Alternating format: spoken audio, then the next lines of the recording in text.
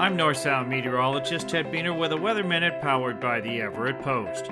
Dozens of wildfires are burning across much of the western U.S. right now, including over a dozen in Washington. Tom in Everett asks, what weather conditions help create wildfires? Tom, there are two key wildfire ingredients. First, the environment needs to have dry conditions, very warm temperatures, and finally, an ignition source. Unfortunately, about 85% of wildfires are started by us, humans. Most other wildfires are ignited by lightning. Second, wildfire weather conditions need to be in place to heighten the wildfire threat. Those conditions involve very warm temperatures, low humidity for dry conditions, and wind. We have all seen video of wildfires during hot temperatures and fanned by strong winds, making it quite difficult to combat the fires.